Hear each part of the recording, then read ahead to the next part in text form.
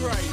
DC Comics and chocolate milkshake. Even though I'm 28, DC Comics and chocolate milkshake. I guess I'm just... Hey folks, welcome to the DC3cast. I am Brian. With me as always are Zach and Vince. And just before we start tonight, just a programming note here. We always say that Zach is the MVP of the show, and that is true 51 weeks of the year. But right now, never true. Vince is the MVP of the show because we're recording during the NFL draft. And if you follow Vince on Twitter, you know what a big deal that is. So, and hopefully you've muted me by now. I have never muted you once, friend. I've thought about it. I mean, let's be fair. No, I'm kidding. But yeah, so thanks for doing this, Vince. Oh yeah, no problem, guys. I don't know. Delay. No, I can't. I can't be responsible for what I say or do when their pick comes up in about an hour. But yeah. So is the NFL draft is a lot like the start of every new Justice League volume, right? Where they like pick the team. It's just like that, right? Yes. Exactly. There are 8x10 color photos on a table. Dan Jurgens writes it. Yeah. And they just kind of shuffle them around into a combination that looks really exciting, but then turns out to be pretty banal.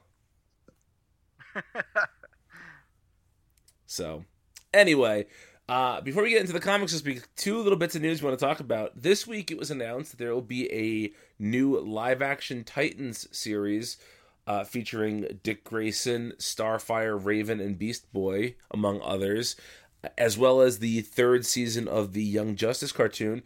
But both will be debuting not on television, but on a new DC app of some kind.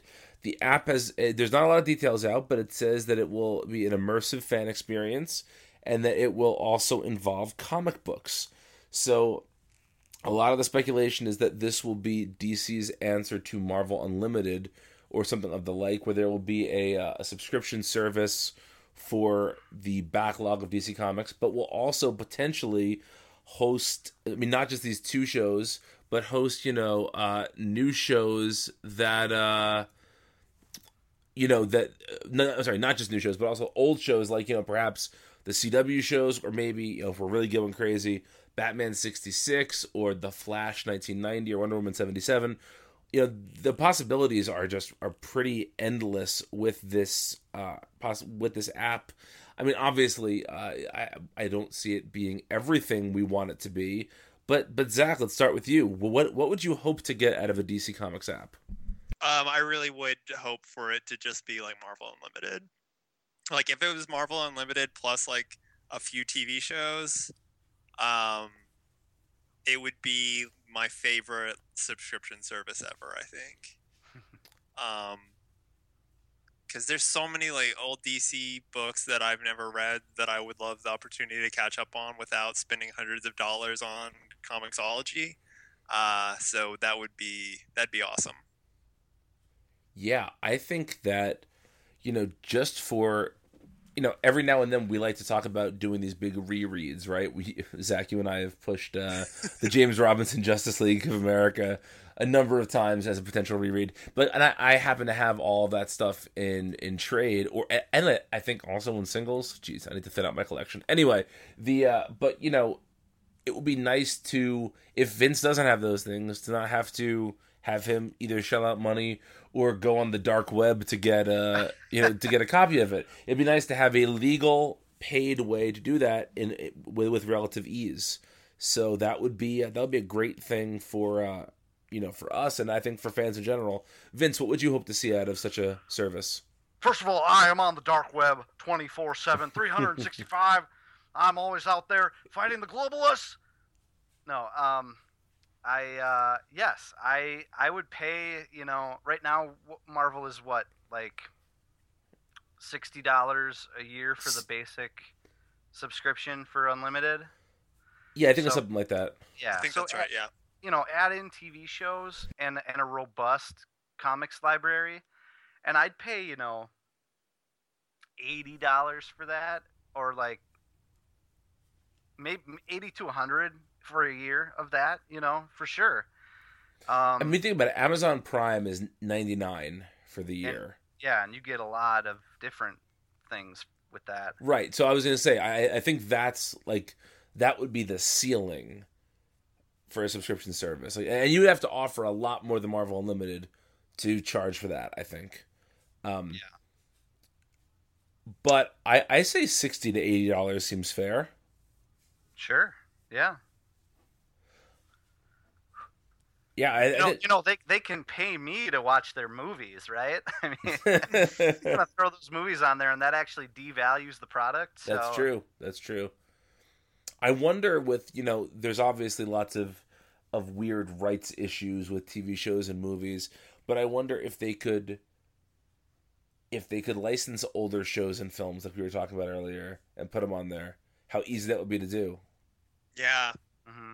I don't know. Yeah, I think a logical thing would be, for them to have past seasons or even like the current episodes of the CW shows, but I don't think that will happen in whatever form this takes, just because of there was that recent Netflix deal. Right, yeah.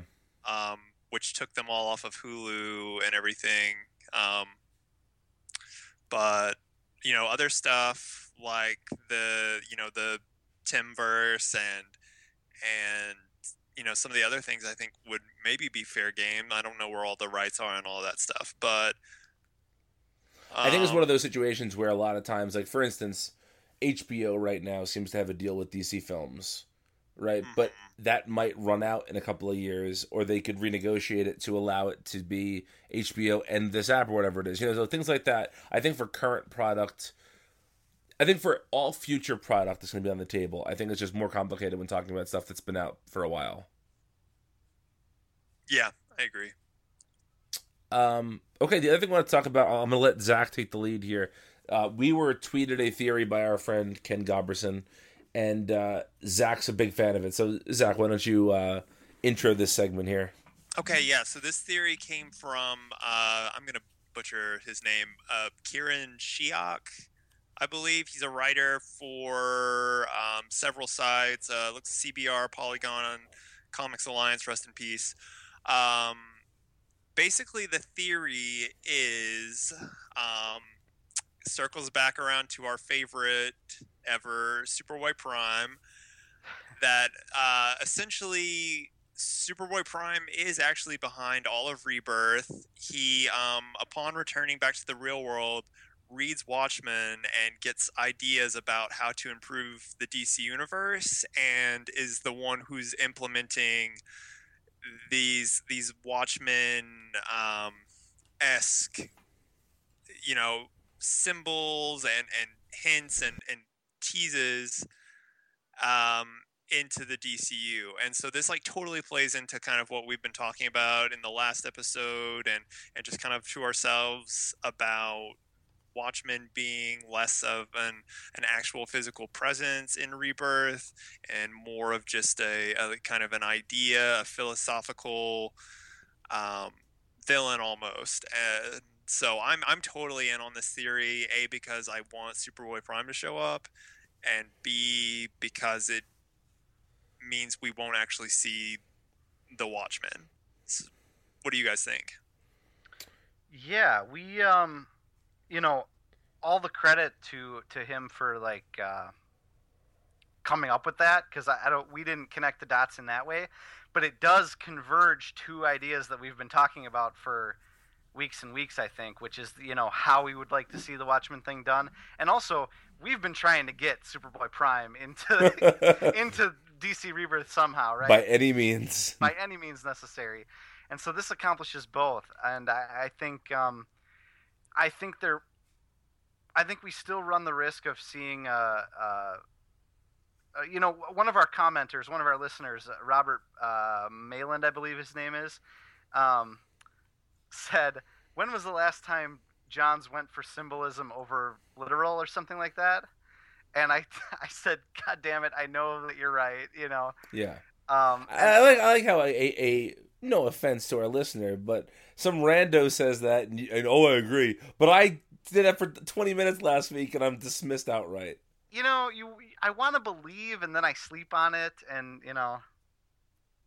Sorry. By the way, I'm sorry, Robert, calling you a rando. You're not a rando. You're one of my favorite listeners. But what was I saying? About John's being too literal. Yeah, yeah. I still think we're going to run the risk of actually encountering these characters. But yes, maybe the conflict. That's my real point. Maybe the conflict, like DC versus Watchmen, is not going to be so literal, and that's all I can really ask for, I guess. And this kind of can accomplish that if it's done in a certain way. It's also John's returning to Superboy Prime, which it's got to happen. Mm-hmm. He's his character. Yeah. For all intents and purposes. I actually want to swing back to a John's thing and connect our show to last week's show for a second here. First of all, how great was it having Paul Lai on the show? Oh man, he made our show like exponentially better. He did. Paul's the best. But I saw something kind of pop up in the wake of that Dark Matter announcement, which I wish I could say I was smart enough to pick up myself, but once I read it, I was like, oh, that makes total sense. Which was that if Rebirth is Jeff Johns' playground, then DiDio and Lee have launched Dark Matter as their own playground, and how this is going to sort of widen the gap that is supposedly already there between Johns and DiDio specifically, as sort of the two big, the poles of the DC creative, world. And the rumor is that Johns is not happy that there's this, bevy of artistic talent that will not be available for Rebirth titles now because of their participation in Dark Matter. I don't know if I necessarily believe that or not, because I don't think that Johns is somebody who... I don't think those artists necessarily represent what Johns likes in comics. But what do you guys think of that idea? I mean, once again, it's like this narrative that is very New 52-esque. And so when I saw it, I was like, yeah, that makes sense. But it's also kind of just... I took it with a grain of salt, because it's the kind of mongering that was very prevalent in the New 52 and I think warranted, but like Rebirth hasn't really had that kind of narrative, and so I mean, that may be the case, but it just seemed a little bit more malicious than I really expected, or than I really believe, Mm-hmm. Plus, it made John sound just like really vindictive, which I don't get that vibe from him. I've heard some stuff. Yeah? Yeah. Well.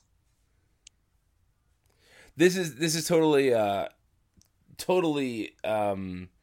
secondhand information, but a journalist that I know and that most of our listeners would recognize by name, maybe not most, some of our listeners recognize by name, was supposedly called at home by Jeff Johns more than once, and argued with over something that was printed. Yikes. Yeah. It wasn't me, guys. It was me. It was Zach, yeah.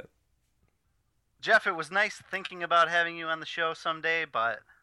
No, I'd still have him on the show in a heartbeat. Technically, he was on the show one time. What? I interviewed him and Jason Fabok before Darkseid War, and it was on the show. That's right. I couldn't do that. Yeah. I missed out on that one, man.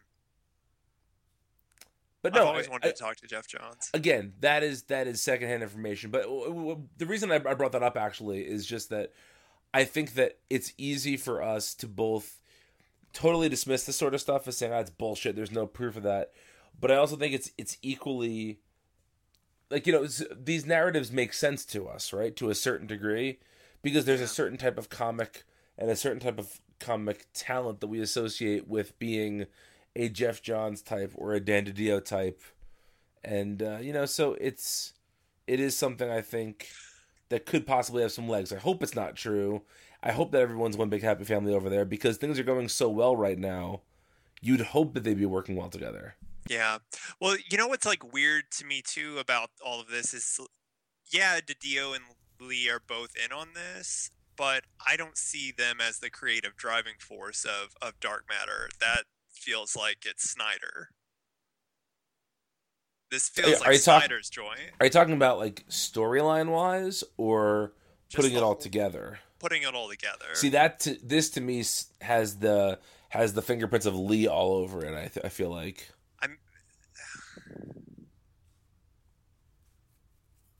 I don't know. I mean, the whole like science angle, that's like Snyder to a T. Well, of course it is, but that's why I was specifying between like storyline or like putting it together because to me this looks like Lee doing Image without leaving DC. Yeah. It is. It's weird to see this kind of like melding of because in the article that we're referencing, it kind of I think highlighted like in the New 52 era there were kind of like, you know, you had the John's stuff and then you had the DiDio stuff, and then Snyder really kind of built himself up as like the third pillar of the, you know, the DC Trinity basically. And so it's weird to see. Wait, so the Trinity now is DiDio, John, Snyder, and Harley Quinn, right? Yeah, that's the Trinity. Yes, but it's kind of weird to see Snyder consolidating with the DiDio Lee camp. Yeah, agreed. But anyway, I'm hoping that we're gonna get some more sort of information about Dark Matter soon. Specifically, I still don't know if these are miniseries or ongoings. Well, we did get a little bit more info in that we found out they are all holding the line at $2.99, and none of them will get variant covers. I did not hear either of those things. Yeah. Interesting. Huh. And I think they're all monthly. None of them are double shipping. Well, that makes sense too, yeah. Besides Dark Matter or Dark Knight Metal. Metal, yeah. I feel like that's a weekly. I think that's a weekly event. Yeah. I may be mistaken, but I thought I had read that. That sounds right to me. But anyway, that's sort of the recap of the news of the week. So let's get into these books. And the first book tonight actually does have some news attached to it. So we're going to start with The Flash, number 21, The Button, part 2. But did you guys hear the Button news from today? Is it hot button news? We can call it that, sure. So Josh Williamson is writing Batman 22. Whoa, I didn't see that, actually. Yeah, he is scripting it, and Tom King said that essentially his job is to provide the best Batman book possible, and he feels that Williamson could have done a better job with this, so he's the one scripting it. Oh, jeez. And that the Flash number 22 is delayed 2 weeks now. Oh, boy. So this is not being released, so that we're not going to see that until May, is it 17th maybe? Whatever that third... That's my birthday. Happy birthday to me. May... Yeah, is it the 17th? Is that a Wednesday? Yes, yeah. Either the 17th, actually might be the 24th. Oh, it's man. One of those two. It's delayed a week or two. My birthday is going to be awful. It's delayed a week or two, which is very unlike DC right now. That's interesting. I don't know. Ugh, that's interesting. Like I wonder. Oh, go ahead, Zach. Oh well, I was just gonna say I really liked King's issue, and that I thought that was the best issue of Batman he'd written, and so. Not to tip my hand too much here, I liked King's issue, but I didn't like Williamson's issue. I think I did too, honestly. And you guys know how I feel about Josh Williamson. Yeah. I did. I think I did too, actually. And so, I mean, on one hand, I am kind of okay with this because I like when these things kind of have a singular creative vision. Yeah. But I'm also a little disappointed because I liked King. I liked what King was doing here. I wonder if this is as simple as that there were things that were going to be asked of King that didn't sort of fit the vision he has for the book. And so he was like, well, if that's the case, then let's just let Josh do it. Let him do his thing, and then I'll come back to do my thing after this is done. I think that's reasonable, and it actually it's kind of weird that King is telling, a very much it's a visionary take on Batman at the very least, and this doesn't fit into that vision at all. This is off in left field, and so in the grand omnibus of Tom King Batman, issues 21 and 22 probably shouldn't be in there anyway. Right. Yeah, I feel like this is interesting because as with so many DC things, like Batman just had to be a part of this, right? But it's really a Flash story, but bringing in, and we'll talk about the Flash number 21 in just a moment. Bringing in the Flashpoint Batman makes it more of a Batman story, but certainly not a Tom King Batman story. Right. So yeah, it's very interesting. Very interesting. You guys want to hear my Hot Watchmen take of this issue? Well, let's introduce the issue first, and then we'll get right to it. Yeah. Okay. So written by Josh Williamson, illustrated by Howard Porter. The Bulletin Part 2. Give it to us, Zach. So we've all been wondering where and when Dr. Manhattan's little blue Dr. Manhattan would first show up. Oh boy. And I think we see it. No. Where do we see it? Tell us. Tell me right now.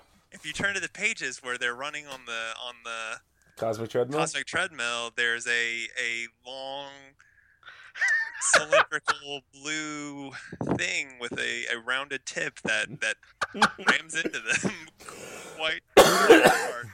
Are you serious? I mean, now I can't not see that. So you're telling me that they ran into Dr. Manhattan's dick, or that his dick ran into them? Yeah, that he realized that that this is dangerous, and like his hands, he was like cooking soup or something, so his hands were occupied, so he just stuck his dick out there and let that do the work for him. So there are questions that I have. Okay. Then, what was he? What was he doing with it at the time?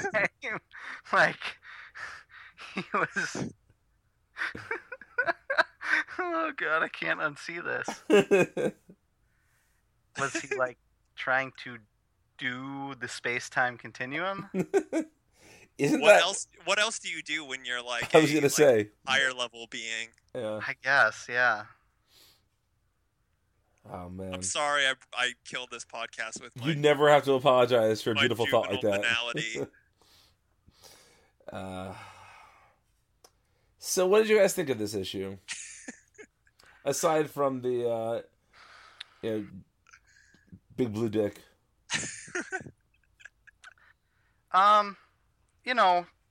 It was okay, but yeah, it didn't feel as it didn't feel as, so specifically honed to being a DC/Watchmen joint as the previous issue did. And that made it a little bit less fun. But I loved seeing Johnny Thunder show up. I loved the Batman and Barry dick measuring over their detective skills. That was fun. Yeah. Zach, what did you think? I mean, this is kind of like... It's kind of jarring almost, like, how hard they're going back on... Like, everything is coming back, Like, we see the original Justice League formation, we see Identity Crisis, we see Crisis, we see the, like, JLA trophy room that has just a smorgasbord of Easter eggs and little nods, the Whirligog, or what is that what it's called from Morrison's? Yeah. JLA, and like, so many like little things, so many teases and stuff. It's just like everything is back. It's like the New 52 never happened. We'll get into that in another book. Well, you're right. We will. Yeah. Later on.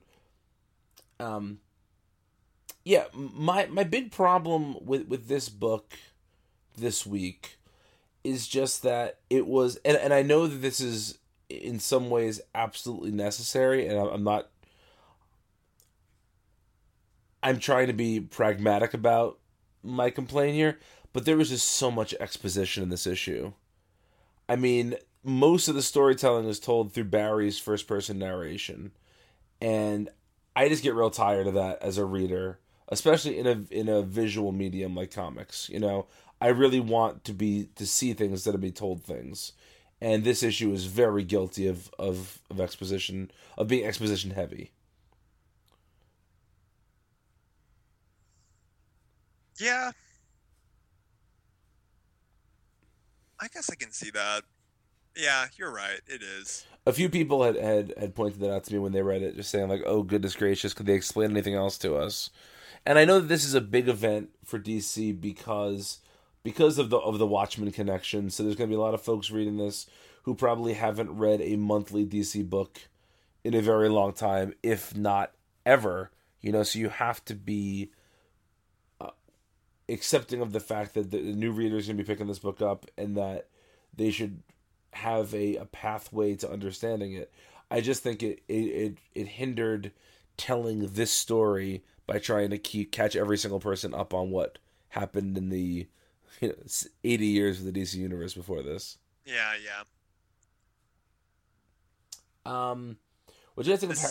Go ahead, Zach. Sorry. Oh, I was gonna comment on the art, but do you have something else? No, I was gonna say, what did you think of Howard Porter's art? Oh, I think I liked it. I loved the coloring for sure. The coloring was beautiful. But I think I liked the art too. I mean, I didn't. It's a weird departure from like Faybox art. The two don't mesh well together at all. To me, they're kind of in the same school though. They're both like bombastic event book artists, but Faybox to me is a better David Finch, whereas I feel like Porter is a lesser Frank Quietly. Yeah.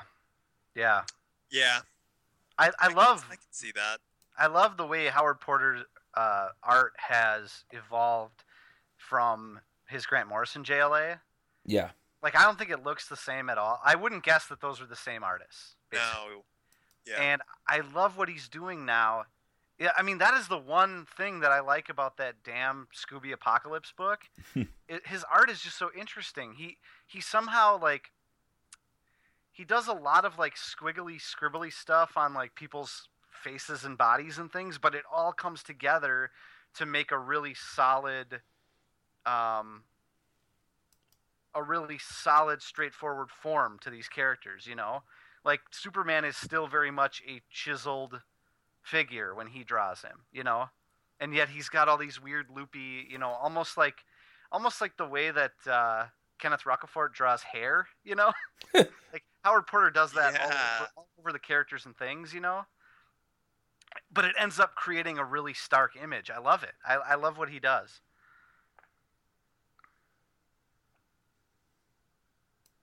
Yeah. I agree. I really do like his art here. I just think I've kind of overall, both counts, I enjoyed last issue better. But this was a fine issue. Yeah, I mean, this wasn't a bad issue by any means. Let's kind of talk about the sort of three different big moments here. We see, like Zach mentioned, Johnny Thunder. I think Vince mentioned that. Oh, sorry, Vince mentioned that. My apologies. Teasing the JSA's return.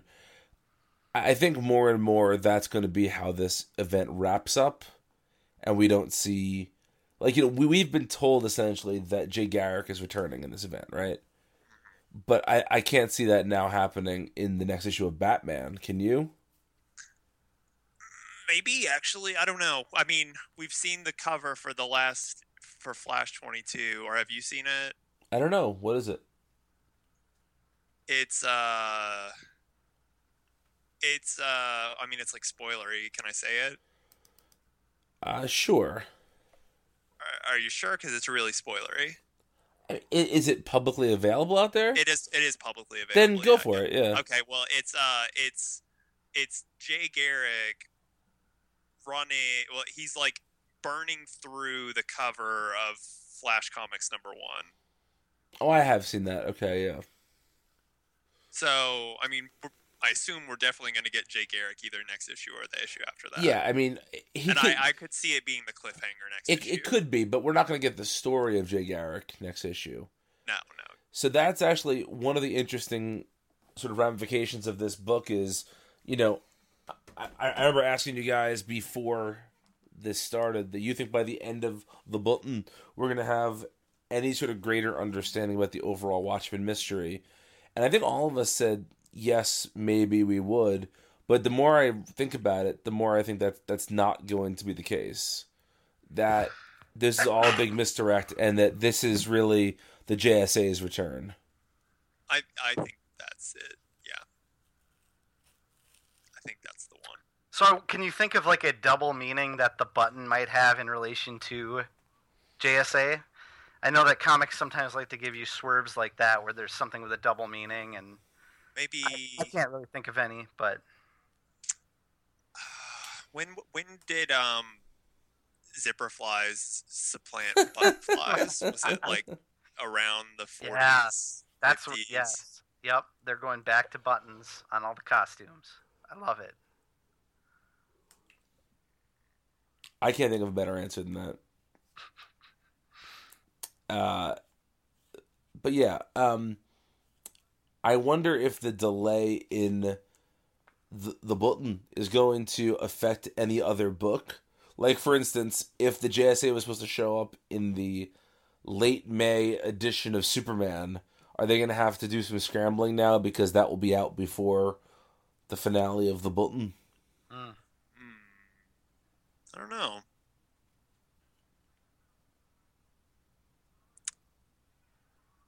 I feel like that there's been enough of kind of a delay in these kinds of things. I guess not necessarily in Reborn. Reborn was like pretty snappy in dealing with the ramifications of all of that, but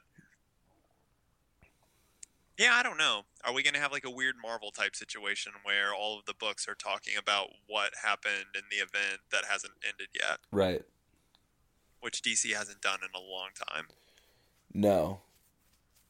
The closest we got to that was how the three of us were spoiled about the return of Wally West because of back matter in preview copies we got for interview purposes.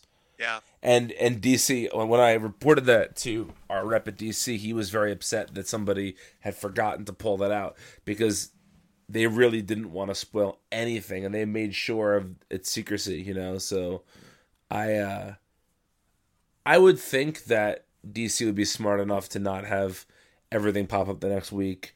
And I also think that because of the nature of the double shipping, it's more likely that all the books that might be impacted would be in the middle of a story arc already. You know what I mean? Yeah. So.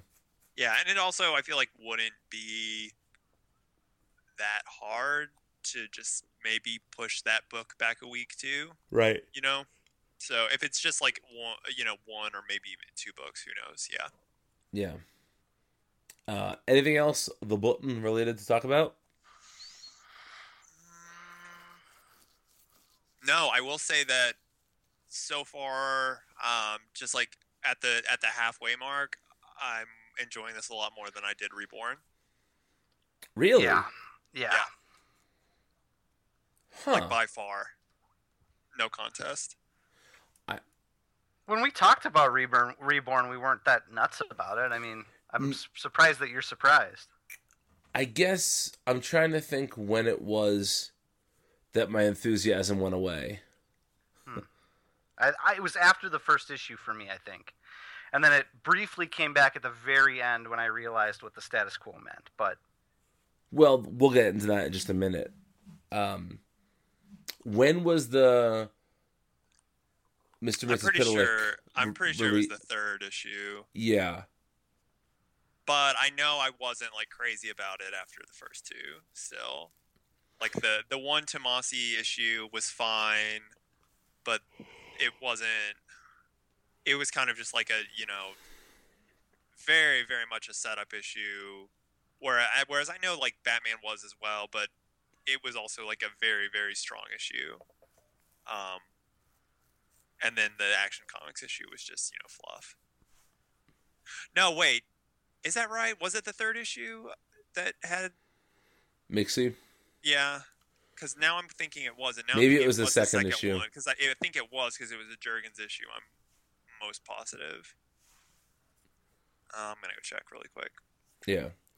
Talk amongst yourselves. Yeah, it's I mean, I think that the reality of these little micro crossovers is that there tends to be a showrunner on each one, whether that's official or not. And it seemed like Jurgens was definitely the guy steering the ship for Superman Reborn, and it seems like Williamson is the guy steering this one. And rumor has it that Christopher Priest is the one steering the Lazarus contract. And so I think that the issues written by the quote showrunner tend to be the ones with the most impact, but for these two crossovers we've seen so far, it's the non-showrunner issues that I've enjoyed more. Yeah, it was the second chapter, so definitely, I know for a fact, yes. At the halfway mark, I like Button better than Reborn. Interesting. All right, well, let's take a quick break. We'll be back in just a minute to talk about the rest of the books of the week, so stay tuned. Hello, everybody. My name is Mike. And I'm Greg. And together we are Robots from Tomorrow, a twice-weekly podcast appearing at the Eisner-nominated MultiversityComics.com. Every week we take about 15 minutes to check out books hitting the shelves on Wednesday that we're most looking forward to. We also have long-form discussions about books we're excited for, both old and new. These episodes have included works like Jaime Hernandez's Love Bunglers and Katsuhiro Otomo's epic Akira. And if that's not enough, we also do creator interviews. Some of the people we've had on the show have been Tom Scioli, Paul Pope, Layla Del Duca, and John Workman. So that's a lot of content for everybody. Please subscribe to Robots from Tomorrow on iTunes or Stitcher so you never miss a thing. Robots from Tomorrow has hours of comics-focused entertainment week in and week out. And now, back to your show. All right, we are back, and we're going to start with Action Comics number 978. This was written by Dan Jurgens, illustrated by Carlo Barberi, even though the cover lists a different artist, as happens every now and then. So this issue is very much a piece with last issues of Action, just sort of going through Superman's some of his most iconic moments and sort of being a backdoor new origin story for him, sort of tying up all the different connections between the New 52 Superman origin and the classic Superman origin and what sort of is staying from each one. So before we get into the sort of nitty-gritty of it, did this issue work better for you guys than last issue did? This is maybe one of the worst issues I've ever read. Now, that's not true, but it is probably the worst Superman retelling that I've ever read. Oh, hands down, yeah. I didn't read the Earth 1 graphic novels. Okay, so I read the first one and it wasn't as bad as this. So okay. Because this isn't even like this is if this was Dan Jurgens doing just like a Secret Origin type retelling, I could maybe get behind that a little bit more. But because it's like current Superman going through a very like exposition laden retelling of his history within the actual issue, that's like one step too far removed, and I just can't. Vince, what'd you think? Yeah, this was I cannot believe this. Why does this exist? Half of the issue recaps things we saw in Rebirth. Yep. What? Why? Wow. This book is specifically curated by Dan Jurgens just to piss me off. Like, I get it. I get what it's trying to do. It's trying to clear up all the questions we have. Like, wait, but if the Supermans merged, but pre-Flashpoint Superman's parents were alive until after he was married, but New 52 Superman's parents died in his early 20s, which one really happened? Well, this answers that question for you, right? So the idea is just to streamline the origins, but it does so in the clunkiest, least interesting way possible. Yeah, and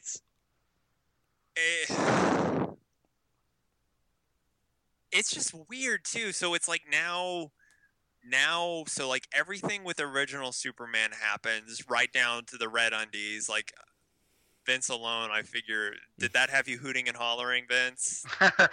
Yes, that did. Yes. Okay. Yes. Okay. So I mean, But all of that is happened. cheap. That is cheap, Zach. I just Yeah, pictured Go West playing very loudly. Is that the name of the band that did King of Wishful Thinking? Yes. Yeah, that's what I thought. Yeah, okay. You thought of my tweet. I did, My yes. tweet. Well, so that happened. All of that happens, but then, so like, just imagine the pre-New 52 goes on as normal until John is born, and then the Dan Jurgens Lois and Clark comic happens, and then the New 52 happens. Is that how it was? I think, or did I get it backward? Did New 52 happen before? I believe it happened no. before. Okay, Hang on. Let me pull it up. Yeah.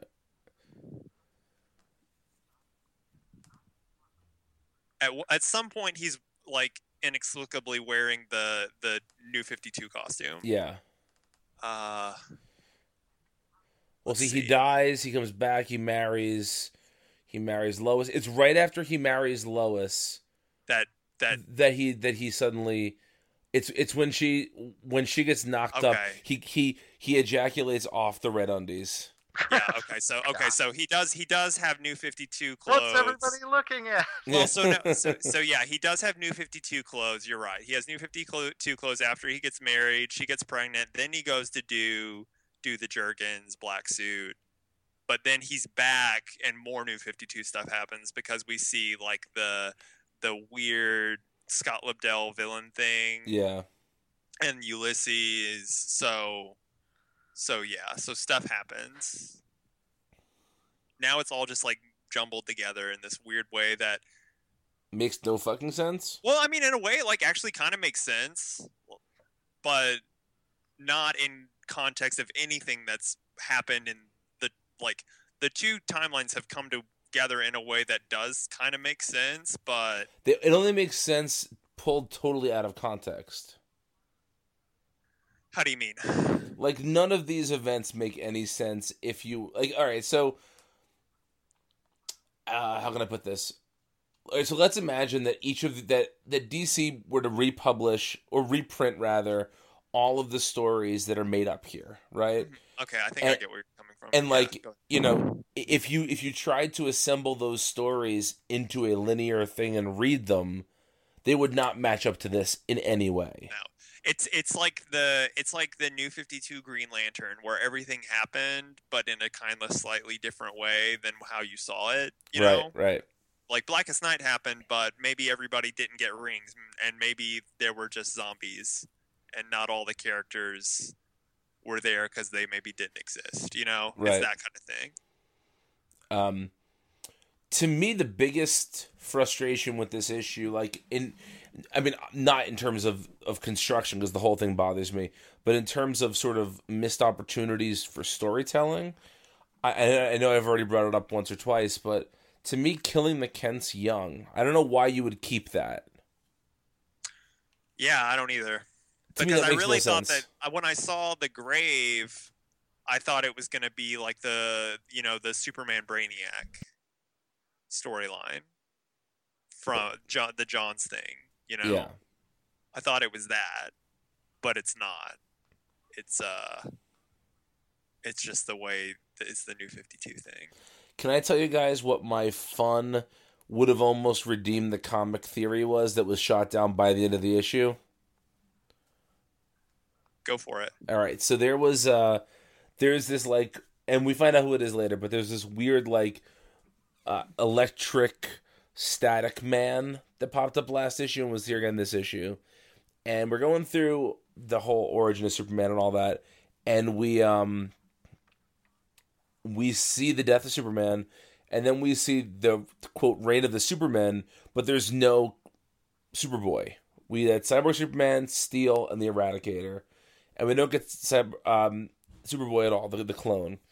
And I thought, what if that like static is the like, how can I put it, like he's a glitch in the Matrix now, right? Like he shouldn't exist, but he still does. Yeah. And so he's gonna show up and be like an adversary for now, and then eventually he'll join up with, you know, he'll come around to the light side or whatever. Yeah. I thought that would be really cool. But no, it's Hank Henshaw. Tangent that reminded me of something. I'm gonna circle back to our conversation at the beginning about the Superboy Prime theory, because this is like, you reminded me, and this is just like too good not to talk about. But the idea that the New 52 was all Superboy Prime's creation, and that's why the two people he hates the most, Connor Kent and Bart Allen, were the worst in the New 52. Like he recreated them as versions that were just terrible. That's pretty good. I know, that's why it has to happen.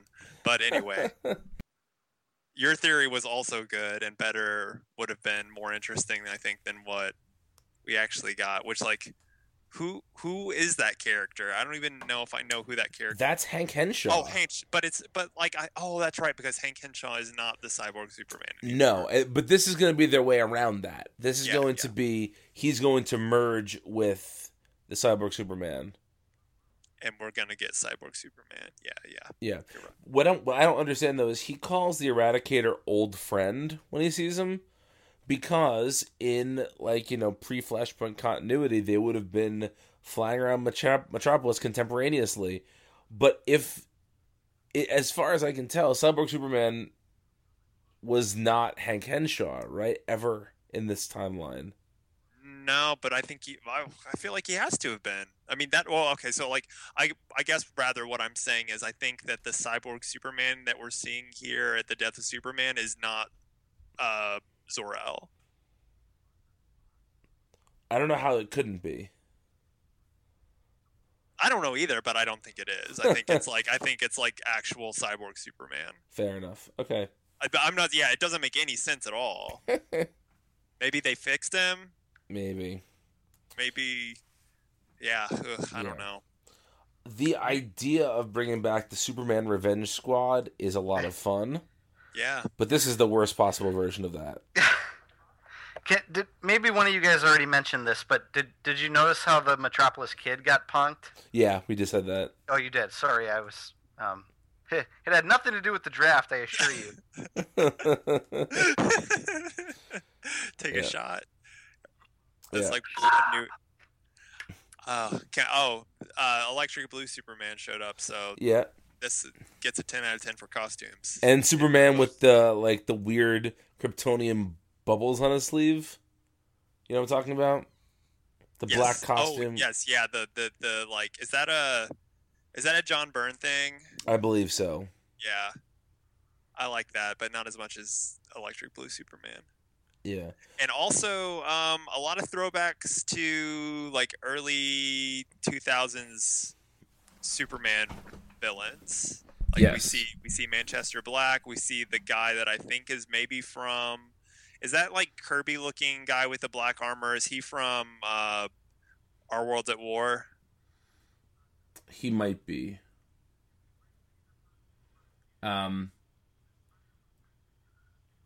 Yeah, there's a lot of weirdness in this show. I want to talk about two bits of weirdness specifically. The first one is that the Daily Planet has the world's worst headlines. So, give me one Well, there's I'd one. like to see Metropolis Global Arms Merchants of Death in like the worst font ever. Well, yeah, it is like Daily Planet is a Metropolis newspaper. So do you really need to lead with the name of the city on it? Like, you know, it's one thing if this was the Gotham Gazette and it was about something in Metropolis, then you have to lead with the city name. It's a Metropolis paper, you know it's Metropolis, right? Also, am I wrong? But should there be An S after? an S after the Yeah. because it's a singular Yes. name. Yeah. Yes. Ooh, man. You don't recover from that. They're a newspaper. You don't recover from that kind of typo. I mean, to be fair, who reads print newspapers anymore nowadays in America? Am I right, guys? New media, what's up? Well, but this was, who knows when this takes place, that's like true. what year this was. I mean, John isn't born yet, so it's at least like, 10, 11 years ago. Yeah. We're getting in the weeds. We are getting into it. But the weirdest thing to me is how Clark recruits the rest of the Trinity to be his nursing staff for when John is born. Yeah, which is an interesting. I don't know if this is like purposeful, but like, previously John was born in the Batcave of Flashpoint Batman in Convergence, and like Thomas Wayne helped deliver him because he's a doctor. I forgot that. But now, like, that's negated because of this. So maybe that's like an interesting nod to that, but I don't know, because I think Dan Jurgens wrote that too, actually. So he would maybe be thinking about that. So maybe it is intentional. I don't know. It's just weird to be like, "Hey, best buds, do you want to, see my wife's, delivery?" I don't know. It's weird. I don't know. Yeah. Well, I don't know. There's a certain because, amount like, of logic about the protection part of it. Yeah, but there are yeah, stronger heroes than Batman, if that's your goal. Well, Wonder Woman's probably a good, I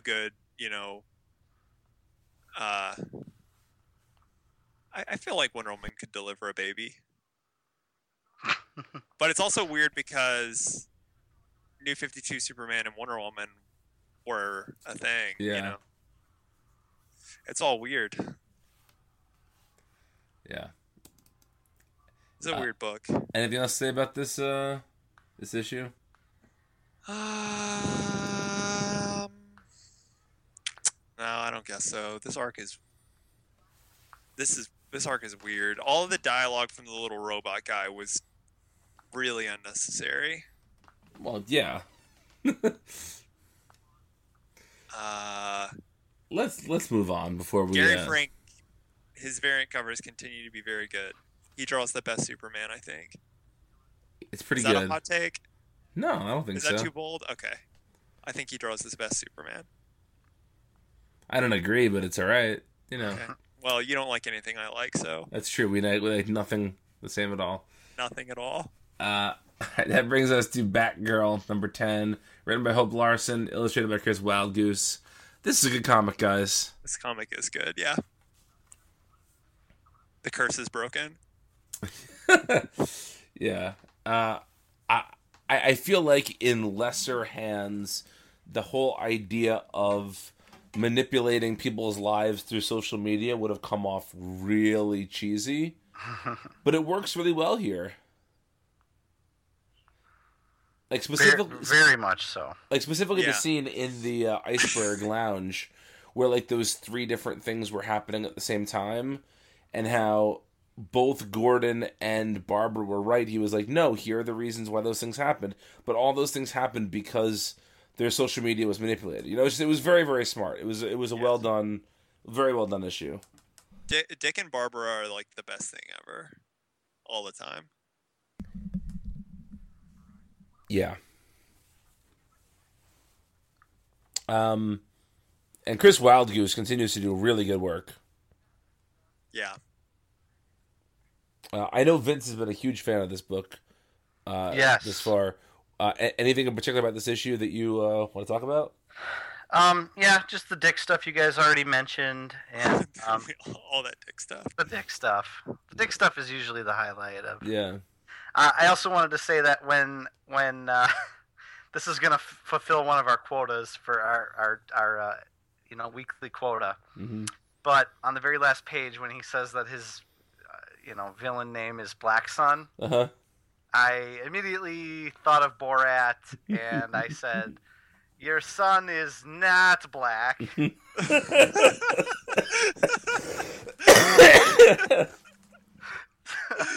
Oh man, that's so on brand. Yeah, I thought so. So that's my only contribution. This book is great. It really is a consistent top 10 Rebirth for me. It hits the spot every time for the reasons that we've talked about month after month. So I don't feel like there's a lot more to say at this point, considering we're right in the middle of an arc. But yeah, I really like it. The issue opens with Barbara and the Penguin playing ping pong, and it's totally fits. So there you go. Yeah. Absolutely. All right. Did anyone even open Batman Beyond? Yes. I actually watched one of the DC promoted fan YouTube reviews, so I actually know what happened in this issue. Well, the two of you guys can fill me in because I'm opening it for the first time right now. Apparently, there's some Robin stuff in here, sort of. There is literally a recap. Again, it's Jurgens doing a recap of Bruce's life that we don't. Okay, this book is Batman Beyond. Yes. Yes. If you're reading Batman Beyond, you've read Batman, right? Most likely. You know who Bruce Wayne is. Yeah. You know all his different Robins. Why do you need a recap of Bruce's life that takes up several pages at the beginning of this issue? There's no reason other than Jurgens is wasting time. There's no reason. There's no thematic reason for it. It's literally just an exercise in doing a recap again. I could almost understand this if it was the first issue of a new series, where you feel like, all right, maybe somebody needs a recap. But this isn't. This is the 7th issue of a series. There's no reason for this. Exactly. I'm sure they were making some point about, like, because last issue, Terry was trying to have a quote-unquote social or family life outside of being Batman. So I'm sure they were making some point about Bruce being like, here are my Robins, and they all met their tragic end or whatever, and maybe I should have cared more or some stupid thing, but like, it's just the same thing he's doing in Action Comics to waste time. To me, that's all it looks like. That's all I see when I read it, you know? It's just a time waster. Jurgens is like a spectacular time waster. Well, let's not waste any more time on him then. No, and Ra's al Ghul is back in this. He's good again in this comic as well, which is like the 10th comic that he's been in Rebirth, which is fine, except that, like, what is this, just resurrecting all of Batman's villains? Because you got the Joker back, now you got Ra's al Ghul back. Like, this is like Rebirth in reverse, where they're almost like backpedaling from Batman Beyond, all the way back to the beginning. They're almost like going back further than Batman Beyond's television series beginnings. You know what I'm saying? Yeah. Yeah. Which is, to me, just feels completely unnecessary. Yeah. You remember back when Batman Beyond first came back to comics and we got those like really interesting digital first books that were actually kind of like fresh and interesting? And then Future's End happened? Yep.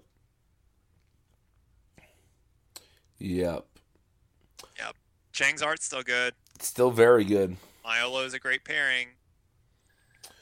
All right, that brings us to Batman the Shadow, #1. Written by Scott Snyder and Steve Orlando. Illustrated by Riley Rossmo. This book was great. Crazy as shit, but great. So good. I I have to check something. You guys talk. This reminded me of something that I forgot to check. I meant to check earlier. Research. Vince, Okay. you had texted us about this issue because you enjoyed it so much. Yeah. So a little preface here. These you know, Batman meets the Shadow, or Batman meets the Ninja Turtles, or Batman meets the Harlem Globetrotters. Like, I was gonna say Abbott and Costello, but that's a good yeah, reference yeah, as well. yeah.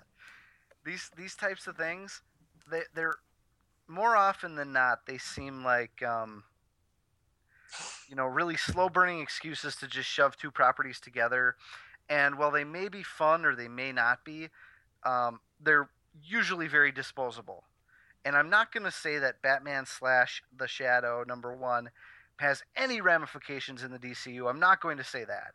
But it is not simply a case of two properties, starting with Batman and having him investigate something, and then all of a sudden he's been transported to the world of the Shadow, or whatever. Or vice versa. It's very much like, what if the Shadow just was in Batman's world, period, no explanation, And like, it has a major role too. and has a major role, and no like complicated like dimensional travel or whatever, no MacGuffin to get you there. It's just the book starts, and it is a matter of fact that the Shadow, what the hell, Lamont Cranston. Lamont Cranston, yeah. Like, Batman knows who Lamont Cranston is, just period. He thinks that Lamont Cranston's been trained by Henry Ducard, the League of Shadows. Like, period. This stuff is all just built into this comic. You understand it and you go forward. And where it went from there is just wild. Like, so Batman's investigating a murder of one of Lamont Cranston's descendants. Named Lamont Cranston. Named Lamont Cranston. And, like, you see this guy get killed. He gets killed by a figure that looks like the Shadow, and then it's this investigation that Bruce goes on where he's like uncovering things that date back to the 1930s, the ostensible origins of the Shadow itself, and it's wild that, like I said, this has nothing to do with the DCU or Rebirth. No. I'm gonna interject right now because my research has come to fruition, and okay. Can't wait. Take it away. Do you guys remember that Orlando Rosmo joint in the Batman annual? Yeah. That was teasing an upcoming storyline. It's this. Is it really? Yeah. Fuck you. Really? No. Yeah. It's this.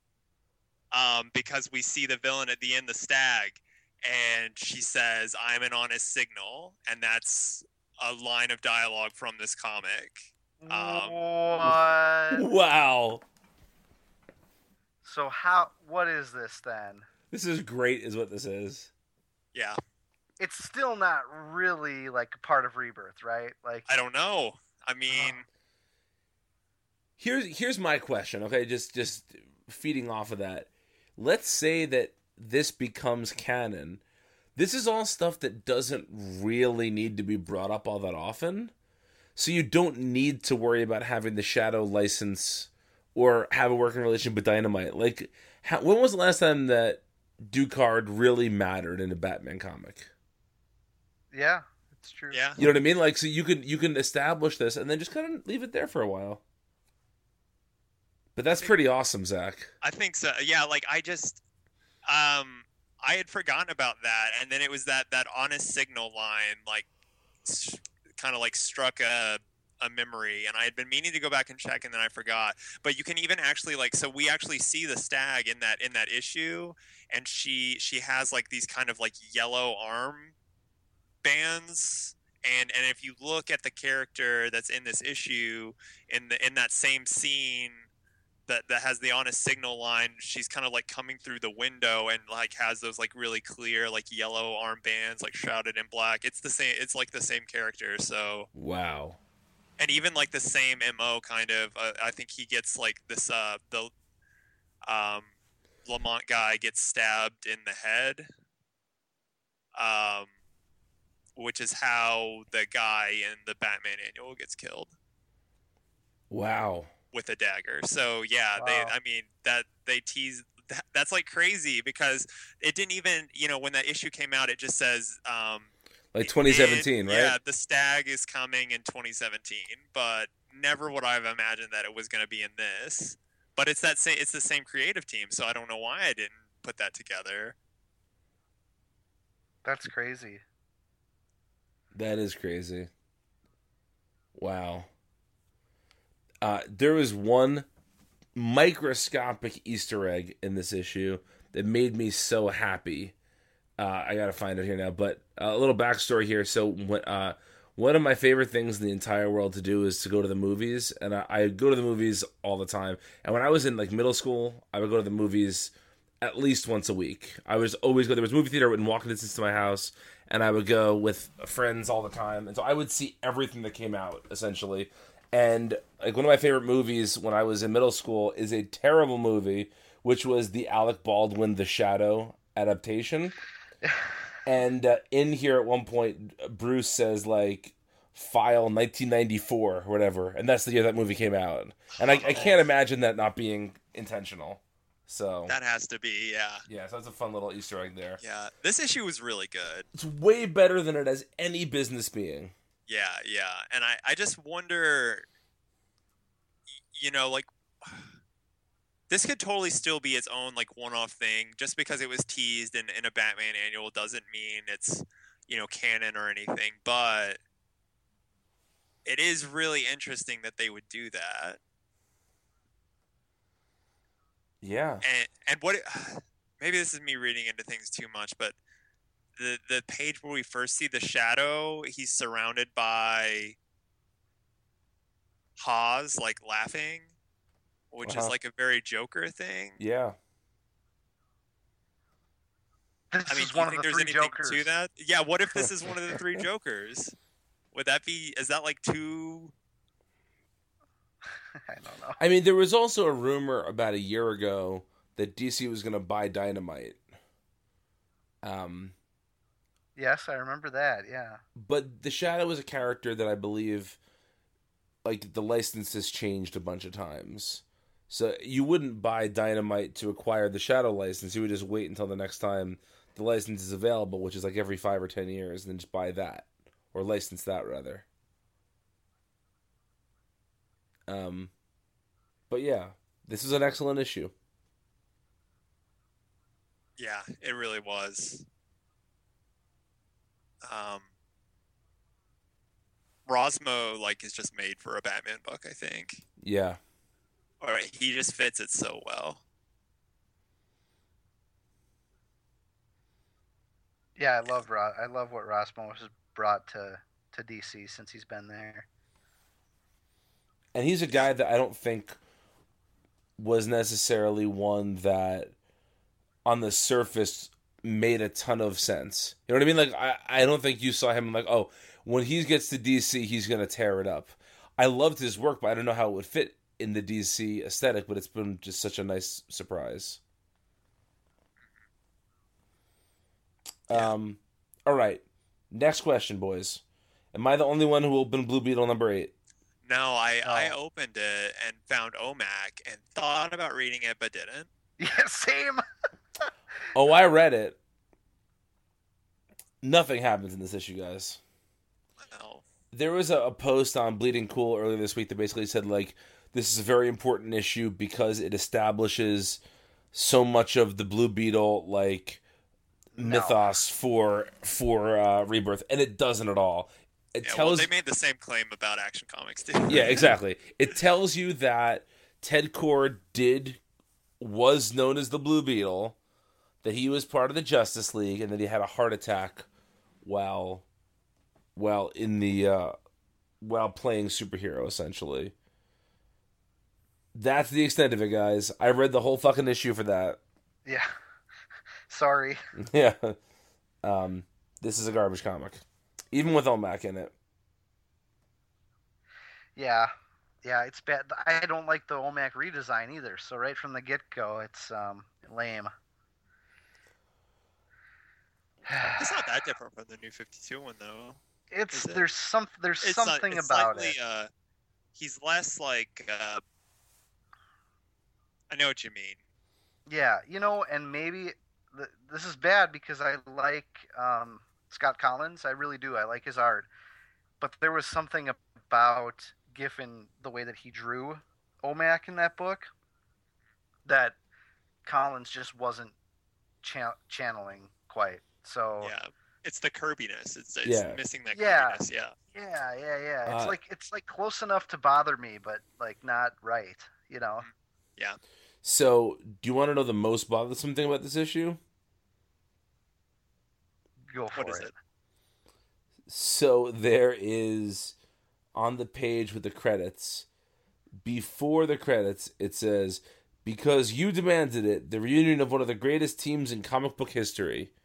Which, fuck it. Fuck that statement. But after that was terrible. Yeah. But after it said, "Because you demanded it," there was an asterisk, and it said, "Actually, Giffen demanded it. Everyone's so terrified of him they couldn't say no." And then at the end of the greatest team in comic book history, there's another asterisk, and it says, "Fake news. Sad." Terrible. And, like, that is such an old man trying to make fun of Trump joke. Yep. That is something you would see your not racist uncle do on Twitter to make fun of Trump. Yep. To me, that's like a joke from Cracked magazine. Yeah, garbage. Although Scott Collins' art is pretty good. Detective Comics number 955, written by James Tynion and illustrated by Marcio Takara. A big Cassie Kane issue. Oh man, this is a pretty good comic, guys. Can I say something, Brian? Sure. I think you're the only one I ever hear call her Cassie. Yeah, I don't know why I do that. I'm not judging you at all. I'm just Sure. I'm not, Brian. I love you. Okay. I love you. You complete me, and not in that like puppy dog kind of love. I bought this painting for you. Is that a Chasing Amy reference? Yeah. You know the way to my 16-year-old heart. No. It's something I noticed, and I'm like, is that a real thing? Like, does anyone call her Cassie? Is that? I guess it might be because I went to school with a Cassandra who went by Cassie. Oh. And so maybe I just subconsciously do that. Yeah, because there's Cassie Sandsmark, from Right. Wonder Girl, yeah. Anyway, I was just wondering if that was a real thing, or if I was just, probably not, or if it was my hang up, That's probably just me being dumb. No. Nah, Okay. I'm almost positive it's me being dumb, so don't worry about it. Anyway, this was a huge issue for her. Oh my God, so good. Like so many like money moments for her. I didn't love the stuff with the book. Oh, the stuff with the Yeah. book about her like stumbling upon the dancer and Yeah. It was heavy-handed. It was, but I have to say I didn't even remember it, I guess, until you brought it up, because the ending was so strong that it basically evaporated my memory of that. There is one sort of really funny, weird bit of continuity that's now out there, which is that all these team members have now seen each other naked. That's true, yeah. Yeah, you're right. I'm 6 years old. What's up? Well, I'm the one who noticed the blue penis, so That is true. I guess that makes me like 13 though. Yeah, exactly. But overall, I thought that this was a really important issue because people have been talking about how both Stephanie and Cassandra have been, they were both members of the team to start off, but both have been sort of, I guess, just pushed to the back burner a little bit. and have lost a little bit about what made them special. And I feel like this definitely put Cassandra, who I really wish they would just call Black Bat again, into the forefront. So I enjoyed this issue a lot.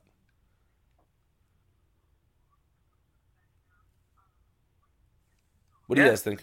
Anything else? It was good.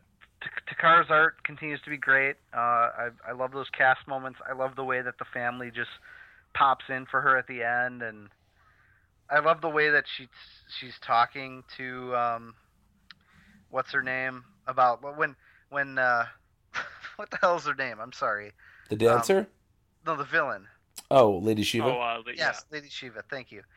When she's saying like I'm not impressed, and then Cass says yes you are. You know, like just exerting her will, you know, on this enemy, and it all comes together really nicely. So I just noticed something while paging through this issue, though. She says at one point that she's going to be the Shadow. Oh boy, this is what DC Rebirth is all about. Yep. Oh man. But yeah, can we please call her Black Bat? Unless we call her Shadow, unless she's the new Shadow. Yeah. Oh, that'd be interesting. But yeah, very, very good issue. Did you guys notice the little Steph Brown shout out too? The spoiler thing? Yeah. Yeah. That was nice. It was nice. That was nice. All right, let's plow through this, guys. Doom Patrol number 6. Last issue until July. Yeah.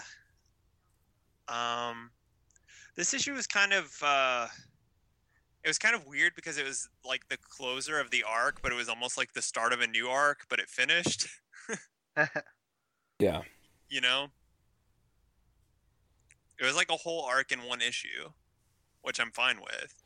I feel like this was the first issue that might give any clue as to what the series will be like going forward. Mm-hmm. Yeah, it's hard to say. I don't even know.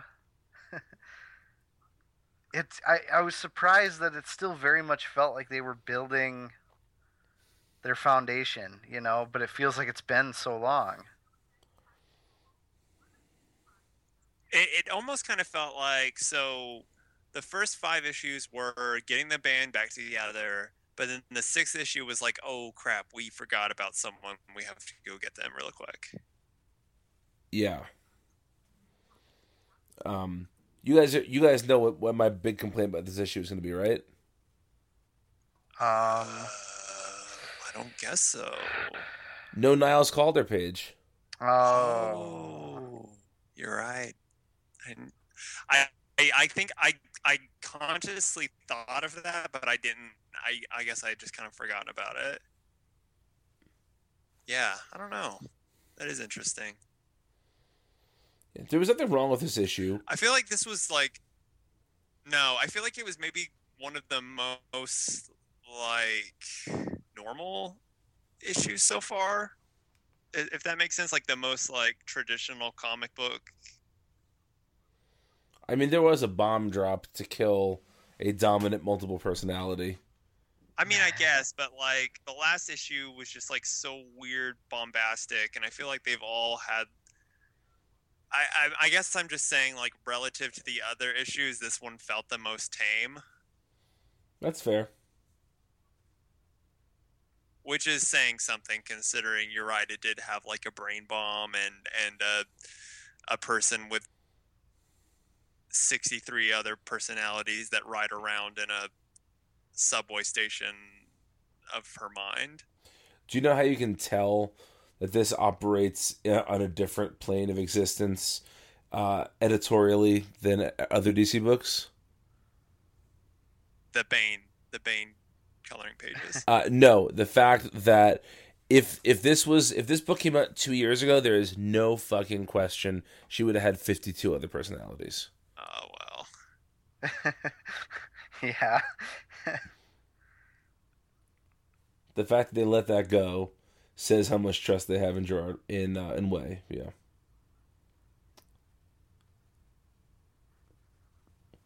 Anything else to add about this issue?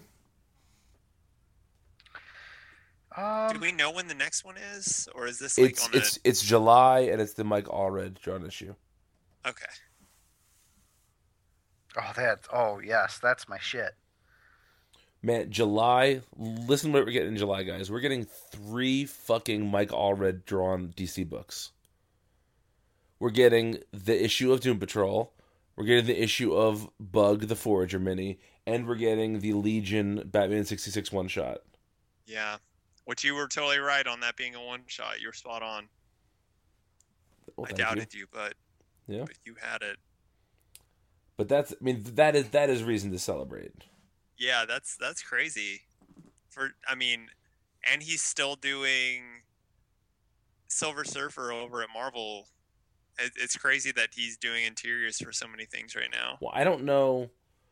I get the feeling that either Silver Surfer is incredibly delayed, or it's already done. Like his part's already done. Yeah, I know that there was like a pretty big delay around the last issue, right?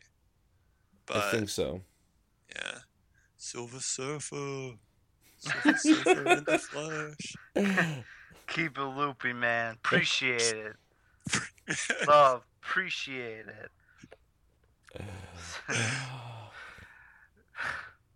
I love that you guys both have that memorized. Turn me up! Step over into this bitch like. I'm the one you bitch like. Oh. You be grabbing on my dick like. She's on the cosmic treadmill. Sorry. I'm not complaining. That's just the way. Oh, I'm still mad that he changed Chance's verse on that. Yeah. And took out his like sweet reference to what song is that? That 90s song? Yeah, Return to Innocence or something like that. Is that the name of the song? The Enya song? Is it Enya? I don't know. I know it played at the end of the classic Chevy Chase flick, Man of the House.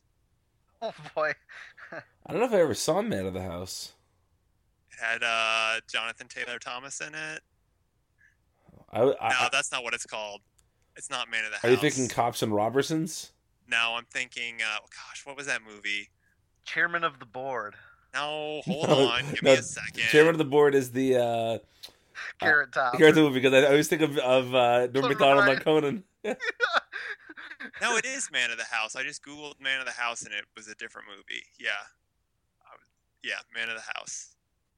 1995 American comedy film starring Chevy Chase, Farrah Fawcett, and Jonathan Taylor Thomas. Oh, okay. That's a trio of people. The Board is spelled B-O-R-E-D. Exactly. Enigma's Return to Enigma, yes. Yeah. It's sample, yeah. It It was really good. What are we doing? Oh, no, this is awesome. This is good. Good content. Hal Jordan and the Green Lantern Corps, number 19, written by Robert Venditti, illustrated by July's Titans artist V. Ken Marion. Yep. This was the Rogue book that I Wilkerson this month. Really? Yeah. I don't blame you. I'm just surprised. I know how you like your Lantern books. I know, right? There was once a time when Green Lantern was the reason I was reading comics, and look how far we've fallen. Yeah. Never meet your heroes, guys. No. They'll only disappoint you. I thought you were a huge fan of Sarko the Time Traveler, though. Well, you know. It's Sarko, no Mister. Accent on the co. Oh, God. Not again. I've been waiting to say that to you for hours. Hurry up, man. Oh, God. You really took me somewhere last week with that. I went on an emotional journey through nostalgia. Nostalgia is a power. You know, it's the pain from an old wound. Yep. Oh, man. Regret comes from the past. Yep. Can I just say that the one thing... So I did read this. I wish I hadn't. I read it too. But I did read it. One thing, though. Half of the issue is the Green Lantern leaders, the characters we all know and love, the main ones, all arguing more or less with Rip Hunter yeah. about like where he comes from and like his time traveling, and not like they don't quite understand how time traveling works. And I'm thinking like, okay, one of you has been to the source wall. You've seen a living planet explode and then be reborn. Hal's been dead twice. Hal's been dead twice. How is it that you guys do not immediate? It's not even that they don't trust Rip Hunter. It's that like they don't even understand. Like, wait a minute. How could you have seen us before? How do you know us and we don't know you?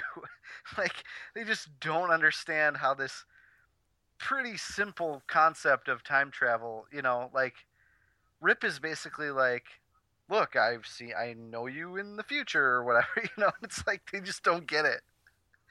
And how can that be when they've seen all manner of horrors unknown to man, Yeah. Like, it's so contrived, and they spend so much time on it. It's not like it's several pages of them being like, whoa, what's the deal with this guy? So, how familiar are both of you guys with the cinematic classic UHF? Oh, come on, The Brian. Weird Al Yankovic classic. Yeah, Philo's Mysteries of the Universe. my that's my manifesto. Club of Baby Seal to make a better deal. So there's a page where Sarko is talking about the how the friendship between Arkillo and Guy Gardner is like is what fucks everything up, right? Or it's like the beginning of the end for the Sinestro Corps. And the face that Guy Gardner is making, and Vince, you have to scroll to this, is totally the Weird Al as Rambo dropping bombs face. Like, yes. 100% that's the face. Yes. Ooh! Like Yep. that face. Oh, God. Yeah. Yes. Absolutely. Ugh. Spatula City. Spatula City. We sell spatulas. And that's all.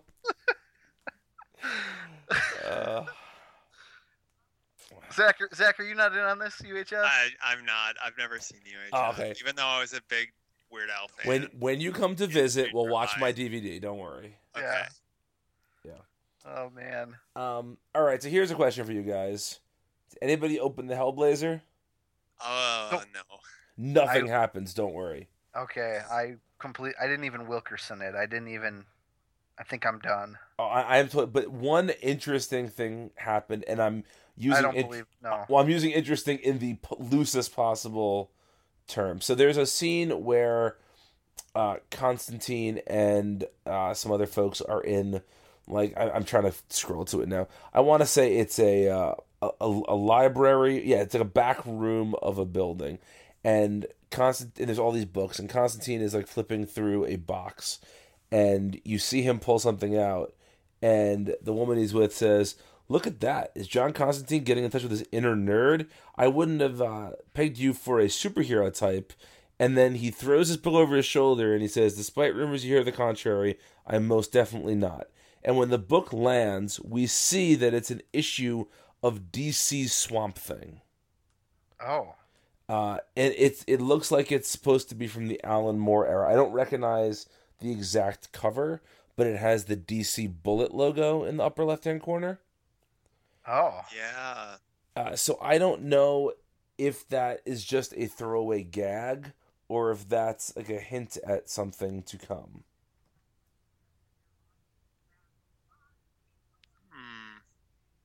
I'm trying to see what there's.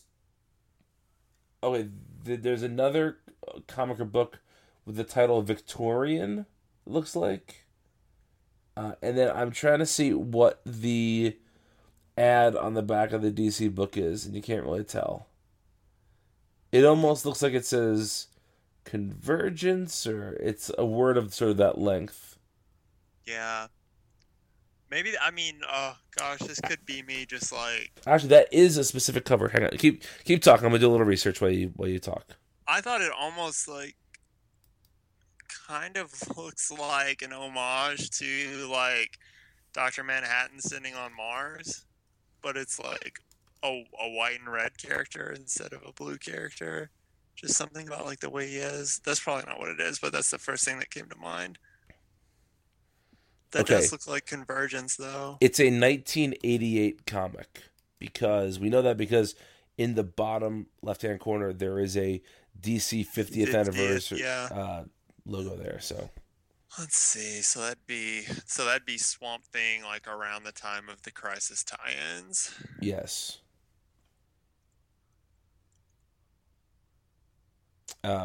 This is by far the most substantive conversation we've had about the Hellblazer so far.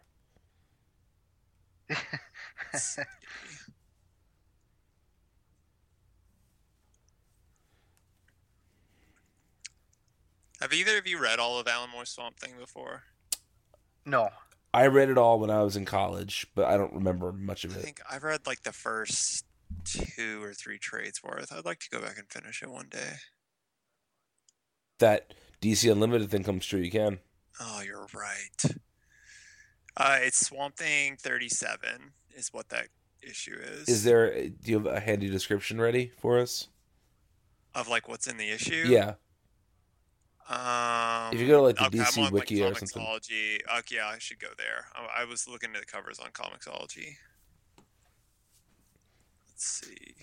But yeah, I mean, I think it's safe to say that this is the most boring way you could possibly do this book.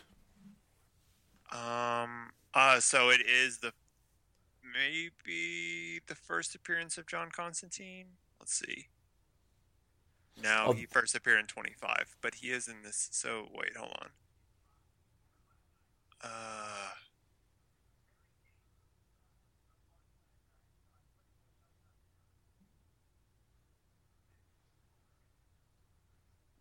Suffice to say, this is the only good thing that can come out of reading this comic. Okay, no, yeah, that's the first appearance of Constantine. Oh, okay, well that's all it is. Okay, yeah. That's all it is then. All right. Then we just wasted 5 minutes for nothing, but that's okay. Yeah. All right, Justice League of America #5, written by Steve Orlando, illustrated by Andy McDonald. This issue had a press conference. It had some stuff.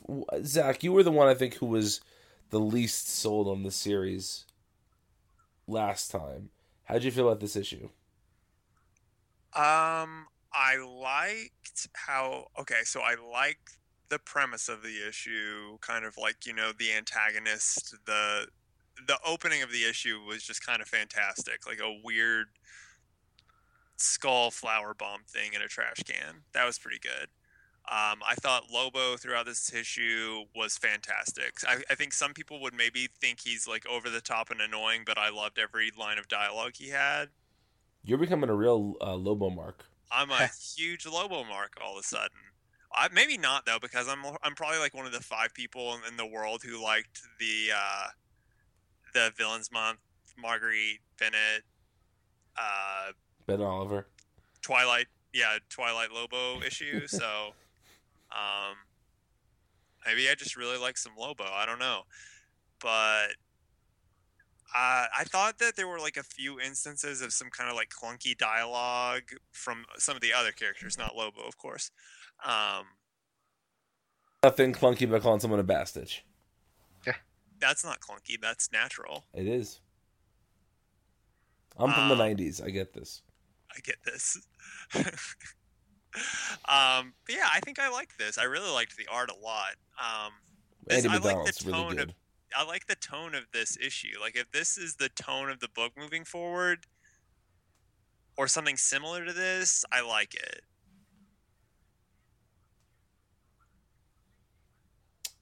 Vince, what about you? I really like this book, but now again I'm confused about what kind of team this is. I just like it. You know what? It's just let Steve Orlando do whatever he wants to do. If he wants to dress them all up in armor that's lit up by the ray for I don't know, defensive power or whatever, that's fine with me. I loved the Batman and Lobo exchange. Like, man, what a just, tit for tat, and like Lobo being like, "What if I rough him up a little bit?" And Batman's like, "You'll regret it." And he catches the toothpick that Lobo throws at him. Oh God, so good. That part just made me. What those if we were get some like? of them. Oh, go ahead. Go. Oh no, you go ahead. I was just gonna say those were some of the moments of the week for me, but. Yeah, I was gonna say, what if we get like the Batman Lobo bromance we never knew we wanted? Yeah, I'm up. I'm down for it. I'm shipping that. I did like how he called him the main man. He's like shouldn't be a thing for a main man or whatever he says. It was yeah, great. and he like pauses too. Like yeah. For the main man. Oh man, what if the new Trinity is Lobo, Batman, and Harley Quinn? Sure. Yeah, why not? Who was rumored to be Lobo for a really long time in the films? Wasn't it supposed to be The Rock? Wasn't it? So I thought it was, but then like he's Black Adam, so I couldn't remember if that was. Yeah. Yeah, I don't know. Yeah. Josh. Oh, Brolin. speaking of DC film universe wrestling news, did you see the hot Booster Gold casting? Yeah, the rumors? Miz wants to be Booster Gold. Oh boy. Former Real World reality show contestant, The Miz. It's just like Judd Winnick. Just like Judd Winnick. I don't know what any of this is. I know who Judd Winnick is, but you didn't watch the Real World season 10 Back to New York? Come on. No. Well, la-di-da. I can barely stand to experience my own life, so That's true. Oh. That's true. All right, that brings us to the Commandy Challenge, number 4, written by James Tynion IV, illustrated by Carlos de Anda. And I certainly like this better than last month's issue. Yeah, I liked how kind of like trippy this got towards the end.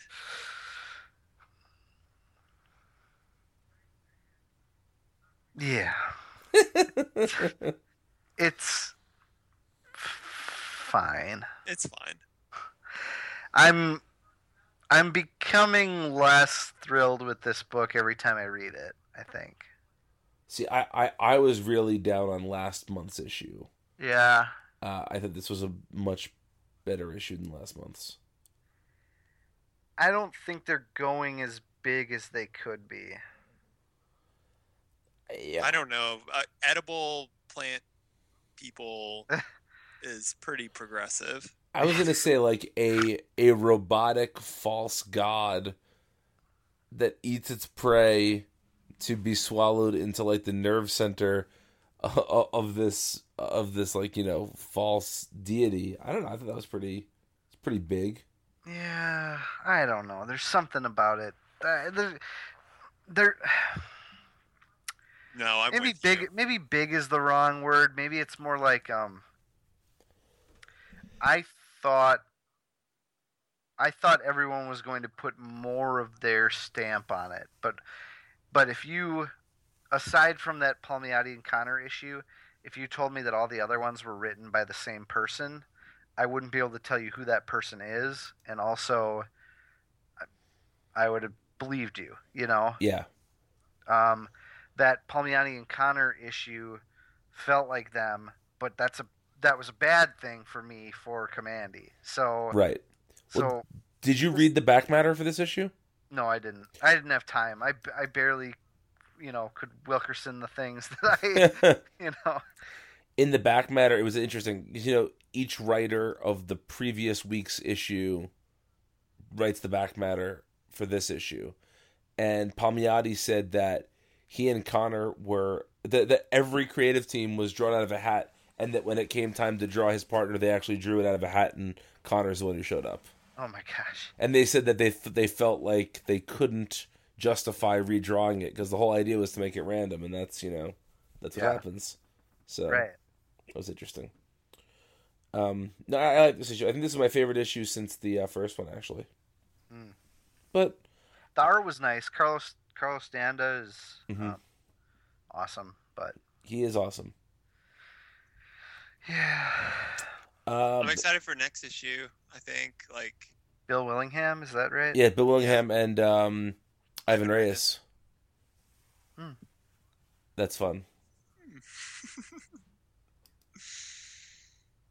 So that brings us to Mother Panic, number 6, written by Jody Houser, illustrated by Sean Crystal. This really reinforced my thought that I just don't like the fit of Sean Crystal on this book. Because I thought that this arc, if you can call it that, wrapped up fairly nicely, but it just didn't. It could have packed a little more of an emotional punch that just wasn't. Sean Crystal's art is just a little goofier than that for me. Am I often saying that this all just feels like a little disjointed? Well, that was I had a kind of a similar comment, something that actually fits with what both of you were saying. I feel like I need to, before next issue, I have to sit down and read it all in one sitting, because I have no fucking clue what happens in this book. Yeah, like, I mean, when you put it together, it makes a story, but it's like not very. It doesn't flow like a story. It's more like a collection of images that kind of, when put that, what I'm gonna say is the definition of a comic book story, but but I don't know. Art. There's just no there's no flow between the pages. I feel like. I understand that. Yeah, I agree with that. There is something here, but it's, yeah, you're right. And maybe reading it in one bigger chunk will make it go down a little smoother. Sure. 'Cause I found myself the first 5 or 8 pages of each issue, I'm like trying to remember what happened in the last issue, and then by the time I just give up on trying to remember what happened, I enjoy it for a little bit, and then it's over. Mm-hmm. So yeah. All right, well that's Mother Panic for this week. Suicide Squad number 16, written by Rob Williams, illustrated by Tony S. Daniel. Zach, as our resident Suicide Squad fan, what did you think of this? I don't know how that happened. It's not fair. This issue was not good. It's better than some of the other stuff. No, it wasn't. No, it wasn't. No, it wasn't. No. You think this is the worst issue of the series so far? I don't think it's the worst issue of the series, but I don't think it's like good. Oh, I don't think it's good at all. I don't think it's even like I don't think it's one of the better issues of the series. Well, because you have that hard on for JRJR. Yeah, I guess so. That's my thing. Let's get it out there. I'm not like the Suicide Squad apologist. I'm the JRJR apologist. Let's get it fair. right. That's fair. So here's my thing. I didn't really read this, but it looked like at one point Lex and Amanda Waller were gonna fuck. Yeah, yeah. And I'm pretty sure the subtext there is they're both trying to get close enough to the other one to figure out what's really going on. So It's not that they want to fuck, it's that they're trying to like get recon on one another, you know? It's like that episode of Friends where I think, is it Phoebe and Joey are like playing the game of Sex Chicken? This is a Seinfeld podcast, so Okay. No, I'm just kidding. Is that where they like try to pretend they're not having sex with one another, but or they try and go as far, like it's like playing chicken with a train, right? They try and get as close to sex as they can without pulling away. Oh, that was my entire college experience. Catch Vince this weekend in the Catskills, the Borscht Belt, doing his one-man show about his college experience. Why am I on the airplane when I'm in the airplane? Yeah.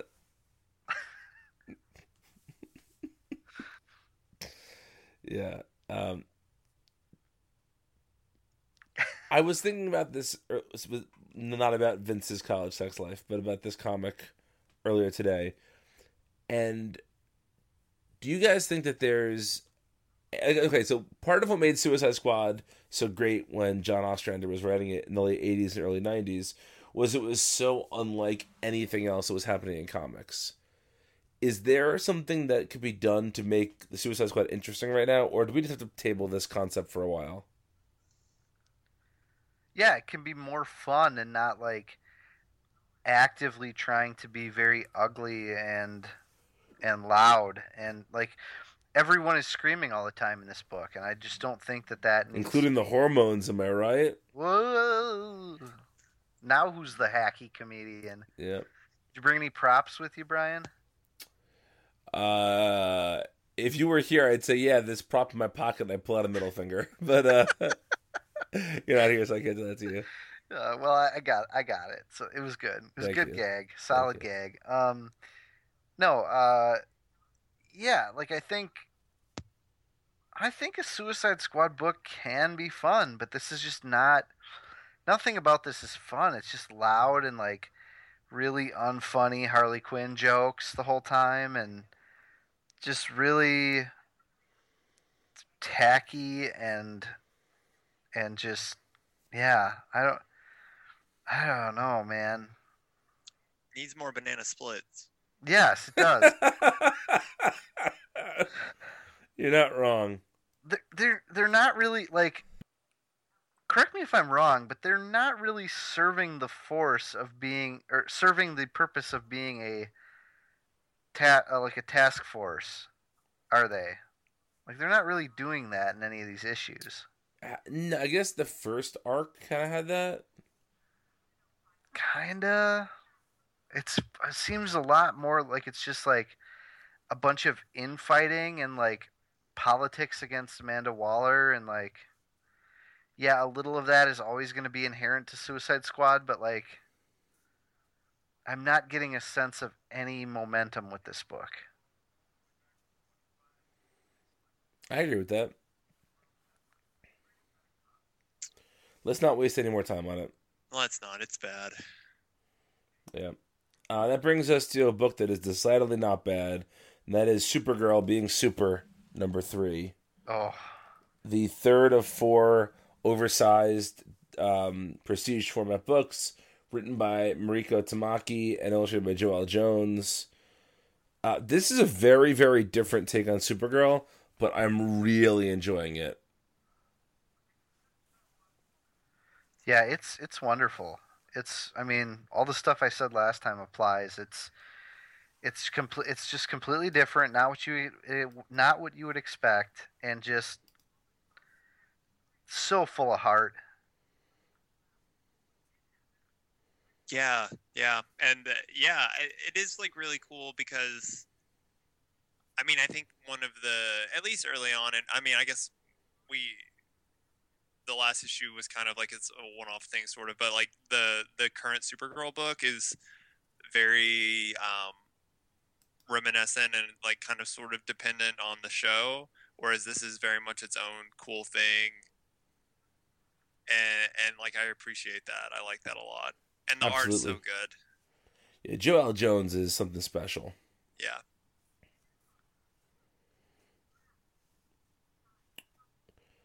I did not see the big reveal coming of who the villain has been, but that's not a bad thing. It's just something I didn't see. Yeah. Yeah. All right. Buy this book, folks. It's good. Let's see. Brings us to Teen Titans number 7, written by Ben Percy, illustrated by Koi Pham. This is the last issue leading up to the Lazarus contract, which starts in 2 weeks. This was the first issue where we saw Aqualad interact with the Titans in any real way. And what'd you guys think of it? Man, Damian can be a dick sometimes. Yep. And not the Grayson kind. Nope. Damian was very harsh in this, and I know that was the point, but I really felt bad for. I guess that's really effective writing by Percy, even if it's kind of like over the top and on the nose. Like regardless, he made me feel really bad for Jackson Hyde, Yeah. and that makes him already one of the young sort of Teen Titans young DC characters that I'm invested in the most now, because like I want him to succeed, you know? It really worked to do that, but God, I felt like sick to my stomach actually with the way that Damien was treating him. Just knowing like clearly how like rejected. I mean, he's a gay youth, right? So like that can be really difficult. Obviously, I feel like I'm not breaking any news here, but yeah. Oh man, Percy did a great job of making you feel for that. Yeah. And I think Koi Fam's art has really settled into a nice groove on this book. Yeah. Yeah, I agree. He's a good match for this book a lot. And like, where's this been Percy been? You know? Yeah. I actually think, just to kind of sort of close the book on the Koi Fam thing, I think his art fits better than John Boy Myers would have fit. Yeah, Oh, definitely. I think we've said that before. Yeah.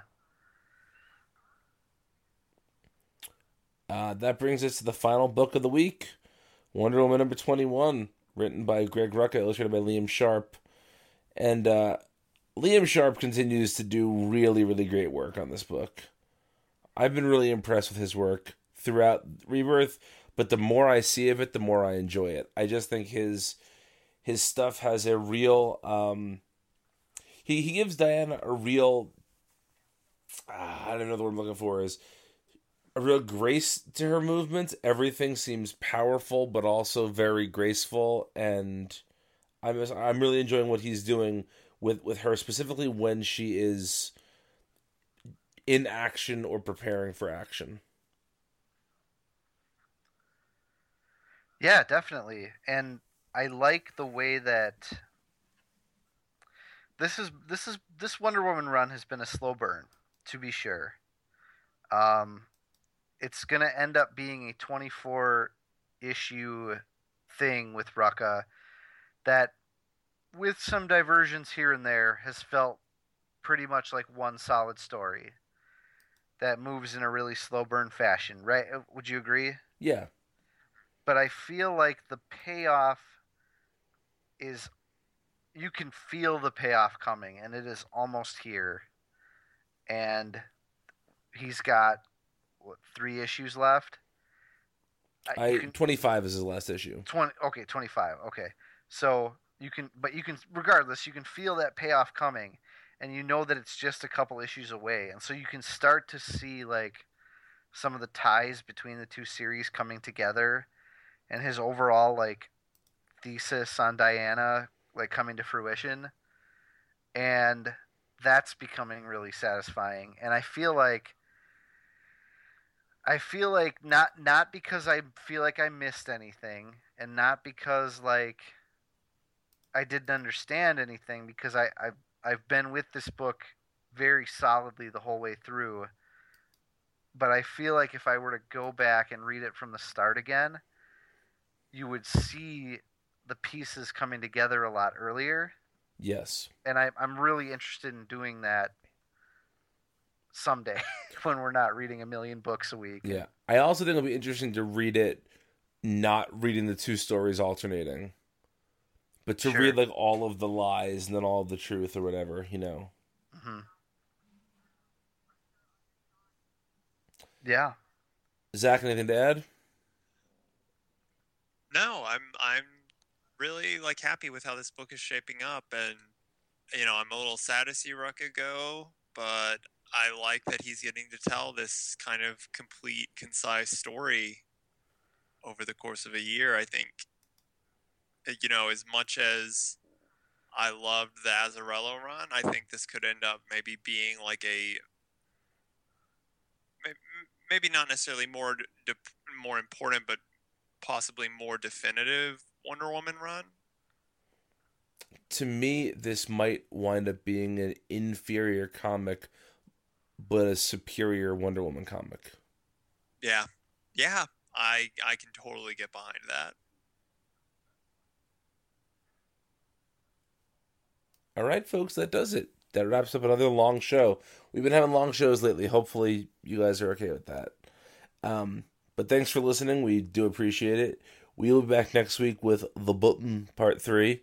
And you can follow the three of us on Twitter to catch up with us until then. You'll be seeing lots of sad Mets tweets from me for a while. I am at Brian Needs a Nap. I'm at Surf. Oh, no.